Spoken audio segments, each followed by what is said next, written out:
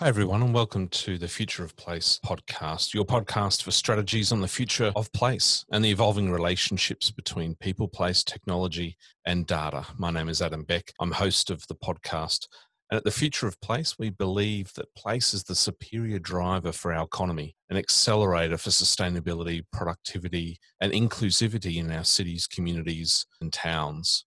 The work that we're doing is guided by the United Nations Sustainable Development Goals, what we refer to as the global goals. You can find out more about our work at the Future of Place if you head to our website, futureofplace.global.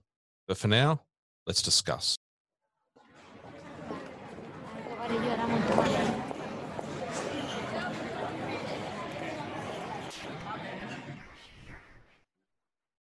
Hi, everyone, and welcome to the Future of Place podcast. My name is Adam Beck, your host of the podcast, and my day job is Executive Director at the Smart Cities Council for Australia and New Zealand. Thanks for joining us for another episode today. We're going to be talking about 20-minute neighbourhoods, and joining me today is James Mant from the Department of Environment, Land, Water and Planning in Victoria. James is Director of Places and Precincts. James, thanks so much for joining us today. Thank you. Pleasure to be here. Looking forward to this one, James. I've got a bit of a sort of personal attachment to the concept of 20-minute neighbourhoods. But before we jump into our conversation, can I get you to share with our viewers who you are and what you do? Sure, no problem. Yeah, well, you gave the title. So, yeah, working with the department here in Victoria. I'm a town planner. I've been working for 20 plus years in planning, started in the UK, Ireland, came to Australia, and have been working more recently, last few years, on Plan Melbourne and leading the 20-minute neighbourhood policy work for the government here in Victoria. James, can I ask the question about how you got into that role, that job? Did you fall into it? Did you create it? Was it advertised? Because you don't see that kind of a role advertised every day of the week. Yeah, good question. It sort of kind of fell into it. I started work in the department as a sort of more statutory kind of planning role. And then I realized that I was more interested in strategic, and I was always looking for roles in the strategic kind of area of the department. And I ended up applying for a job of principal planner in the department. Then the review of Plan Melbourne came, and that's really what pushed me in this direction, was working on Plan Melbourne. So I worked on delivering Plan Melbourne, writing the policy. There was a refresh. So really getting to know the plan really well, the issues, strategic issues facing Melbourne. And then once Plan Melbourne was complete and released, I was like, well, I now want to implement one of the key parts of that plan, which is 20-minute neighbourhoods. So here we are. Here we are. Yeah. So it's sort of partly kind of trying to steer into the direction of strategic, but also being lucky to find myself in the right place at the right time as well, to some extent. Yeah. Well, sometimes that's all it takes. And I think it's a great opportunity for the people of Victoria to have that dedicated role. Let's now move to our 4 questions, 20 minutes, James. That's how we do it here. Yep. I'm going to start by really giving you the mic back, providing an opening statement, general views around the idea of 20-minute neighbourhoods. What's your opening statement there? Sure. Well, look, I guess to give listeners a bit of a background, really, not too detailed, but I mentioned Plan Melbourne. So Plan Melbourne is the metropolitan strategy for Melbourne until 2050. So it's how do we manage growth and how do we manage that change over time? And it's really thinking, it's thinking big and strategically about how do we want to live and how do we address those big questions, that we all need to, like, for example, climate change. And of course, now the pandemic, which I'll come back to. It's this idea of 20-minute neighbourhoods is a key platform it's a principle underpinning the plan. It really, I kind of describe it as Plan Melbourne in a neighbourhood. It covers everything. And I guess we would describe it as a term we call living locally. Other people describe it as walkable urbanism or walkable places, or going back to kind of that walkable kind of neighborhood that perhaps you might look at in a common more in Europe and that kind of thing. So it's really about being able to, what we'd say is, access your daily needs within a 20-minute return walk from home, where you can, access cycling and transport. That's kind of the basics of the policy. And I suppose it's also really important to say this is also really part of a global movement in terms of delivering on the Sustainable Development Goals. It's important to look up and say, well, this is a real global to local initiative. We recognize you've got these goals, and we actually need to implement those. And this is actually a really great example of bringing that global to state, or to national, to state, to council, to neighborhood, actually delivering on sustainable development. And I kind of often say it's really we're looking back to go forward. We've had a long period of time where planning has sort of been dominated by cars, but prior to that, we had a long history of human-centered, people-focused settlement, and really it worked well, and it was quite sustainable. So perhaps we need to really go back. Some people call it timeless urbanism. This, really sort of looking back to go forward. But also we are changing, and we've got technology which can help us deliver. And I think it's important to not necessarily think that all technology and solutions that could be brought about through like driverless cars or that kind of thing is going to solve everything, but maybe it can help us deliver on these sort of timeless principles in terms of timeless urbanism. So the types of things that we care about as part of 20-minute neighborhoods are active transport, encouraging people to walk and cycle, high quality design, good public spaces and places for people to walk to, those services and facilities that you can have locally. One of the key things is around density, and making sure you've got the right density to have the people near to the things that they want to walk to. So that's important. It's a tricky one to deal with, but that's really important. And really it's about supporting those local centres, those small local centres that people might live near that they can walk to. So that's probably my main opening on 20-minute neighbourhoods. Well, look, there's a couple of points in there, James, that really resonated planner to planner, the idea of those timeless principles. Absolutely. And there's moments where I listen to policymakers and practitioners that move in the 20-minute neighbourhood circles and movements. And there's moments where I just say to myself, well, that's kind of just timeless good planning, isn't it? Density, design, places for people and things like that. Let's turn to the second question now.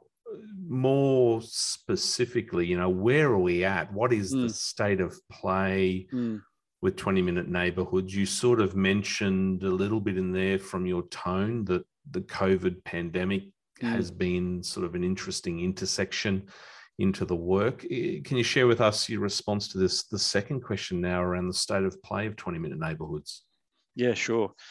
The state of play is really fascinating, actually. I mean, first of all, this concept has really gone global, and Melbourne is seen as leading as well, which, I've been involved in conversations all across the world, America, Europe, the UK, because I think due to the pandemic, it's really put a focus on this type of planning and how important it is.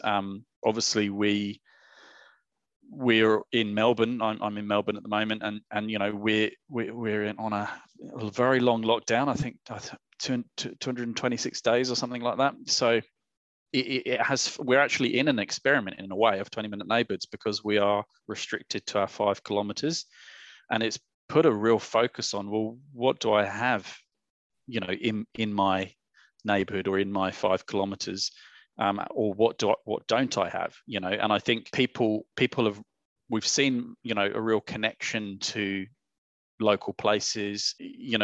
people using their local centres a lot more, people walking and using trails and open space a lot more. We've also had like quite a few initiatives in Melbourne to support local centres. We've had a very successful outdoor dining initiative, which was supported by the government. We've had other kind of parklet programs and all sorts where we've seen some really great use of public space in neighbourhoods, which is really drawing people in. People are using those places a lot more.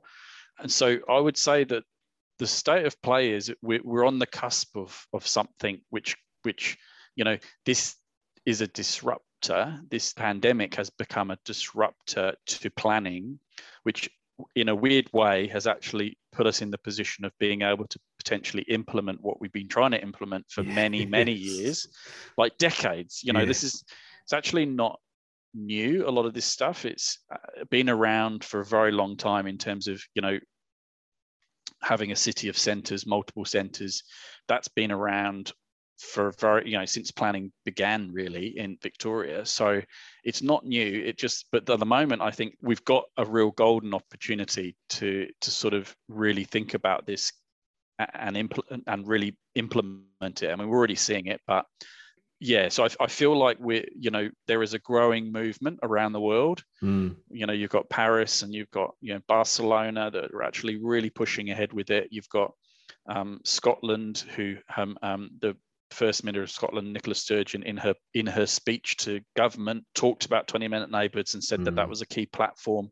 They're investing £250 million into town centre renewal and 500 million into walking and cycling initiatives. So they're really going great guns and putting money behind it. So you're seeing lots of things like this happening across the world. And I've been involved with a group called C40, which is 40 of the world's mayors, like Paris, New York, Melbourne and Sydney are both in there. And a key platform of what they're looking at in that group is 20-minute neighbourhoods, or some people call it 15-minute city, or refer to it in different ways, but it's basically the same sort of concept. So state of play really at the front and centre in planning at the moment. And I think, looking like it's quite a good opportunity to sort of capitalise on that. James, let me come back at you with a sub-question around this one. When I stroll down to my local suburban neighbourhood centre, I have noticed some very clear emerging changes as a result of the last 12, 18 months. And I probably cite urban food delivery as one of those. The Deliveroos and Uber Eats and the e-bikes and the scooters. That's been a big change in sort of my local last mile, my 20-minute neighbourhood. Has there been a noticeable change in the last 12, 18 months for you in your local neighbourhood or other neighbourhoods? Anything really noticeable that you'd pick out? Yeah, I think for me, it's not necessarily anything physical, as in, I mean, there are some physical changes. It's quite noticeable that streets are being repurposed for seating, public seating, and some temporary cycle lanes and that kind of thing. So there is some physical noticeable things happening like that, which is great, and they've been very successful. But I'd say for me, I feel like it's a connection. Like I feel like for me personally, I feel much more connected to my neighbours, my local area. I know, it's kind of like I think prior to the pandemic, our neighbourhood was sort of like a neighbourhood around our office in some ways. Yeah. You sort of had two neighbourhoods, one around your office and then one around where you live.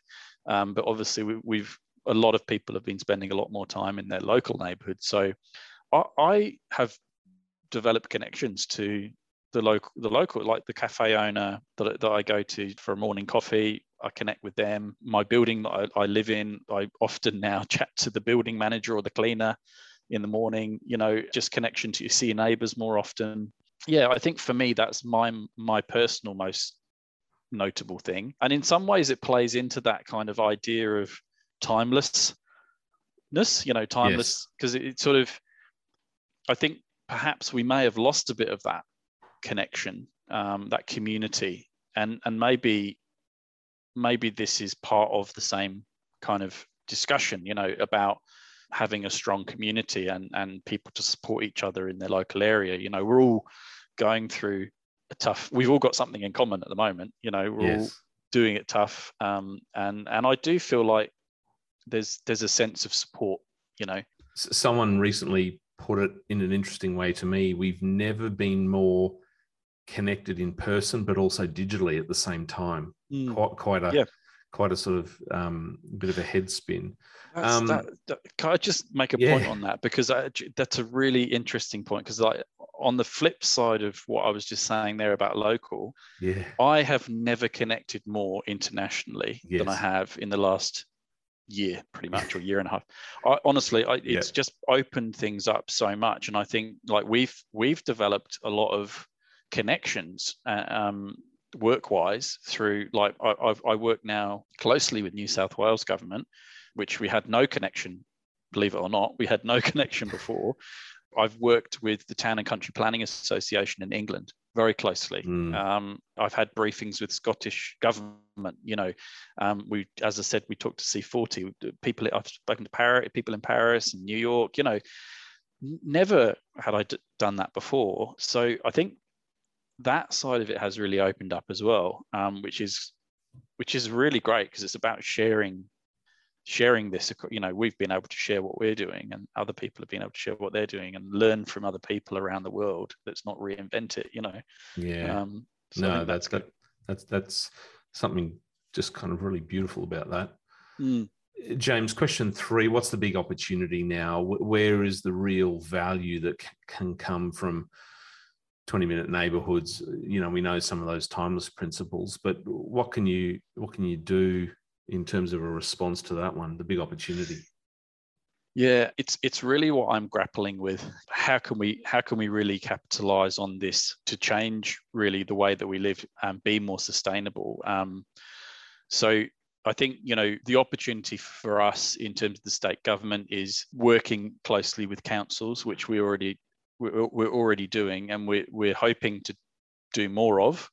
So I think that's really important. So, there's an opportunity to really work closely with, because essentially councils are the ones that are delivering a lot of this stuff. So they're close to the neighbour. They know their areas better than anyone, but also, working with the community. So we did a pilot program in 2018, 2019, and we actually took what we called a community partnership approach, which is really just bringing the community along with us on this and really educating and involving them from day one, not telling them this is what we're doing. It was more just, this is what the concept is. What do you think of it? How do you think it applies to your neighborhood? Having that conversation, because often in the planning world, for those people who don't know planning, it can really come down to some sort of really weird arguments in the end around a particular building and a particular building height or something like that, and it gets because it ends up in kind of like a court scenario with VCAT here in Victoria. And really you think, well, what outcomes are we getting from that? Is anyone actually really happy? Is it a good design? Are the outcomes really what the community and what people want? And a lot of the time they're not. So I think there's an opportunity to rethink how we really do planning, how we operate, and try and do it in a bit more of a sophisticated way. I think we need to be design-led, design thinking, really talk about place, and with the community, understand the place really well and what the opportunity is for that place, how we can improve it, what the non-negotiables are. We are growing, we will continue. We're having a bit of a hiatus at the moment with COVID, but we are growing. We will continue to grow. We have to have that conversation with communities, and places will change, but it's how do we shape those places to get good outcomes and good designs, but also give the development industry a bit more certainty, because at the moment, it can be quite a difficult process for everyone. So yeah, I think, look, there's a real opportunity to, I suppose, scale up what we've been doing on 20-minute neighborhoods and work more broadly, with councils, developers, and the community and others to get it, to implement it, basically. Maybe a follow-on from that, James, and our last question here, what's the final word from you, your final thoughts, maybe an element of more personal reflection? What are you excited about? What are you looking forward to over the next 12, 18 months ahead? Yeah, it's a good question. I'm generally optimistic and excited about the direction that we're going in. I know planning can be quite negative and contentious, but I think that we have a really great story and a really great sort of vision that we can talk to people about.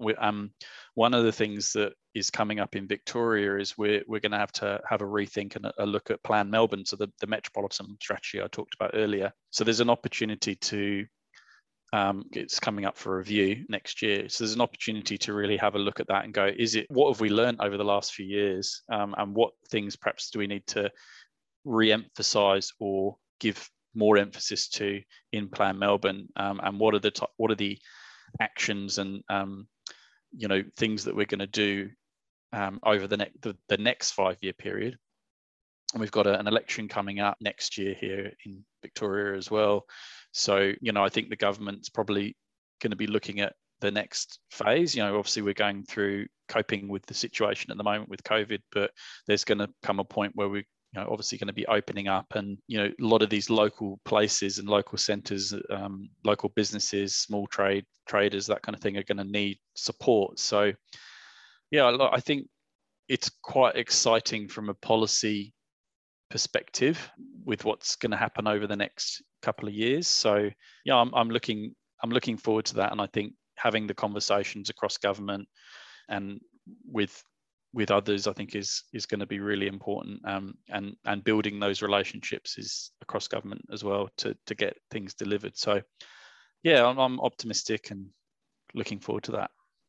I must say, as a non-practicing planner, it's just been a fascinating 12 to 18 months to observe and listen and sort of take part in just really good structured dialogue about the future of our communities and cities.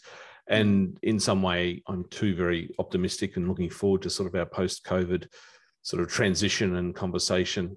So thanks, James, so much for sharing those thoughts with us. We are at time on the podcast. I wanted to thank you very much for joining us, and also on behalf of our listeners and our community and profession, really congratulate you on what is award-winning work that's been coming out of DELP for some time under your leadership. A big congratulations from all of us virtually. Well done, and thanks so much for joining us today on the Future of Place podcast. Thank you. It's been a pleasure. So for our listeners, that was James Mant, who is Director of Places and Precincts at the Victorian Department of Environment, Land, Water and Planning. For our listeners who aren't subscribing to the podcast, you can do so. Just head to your favourite podcast platform. You'll find us there, Future of Place. You can also head to our website, futureofplace.global. My name is Adam Beck, your host. We look forward to bringing you another episode very soon. Thanks for joining us.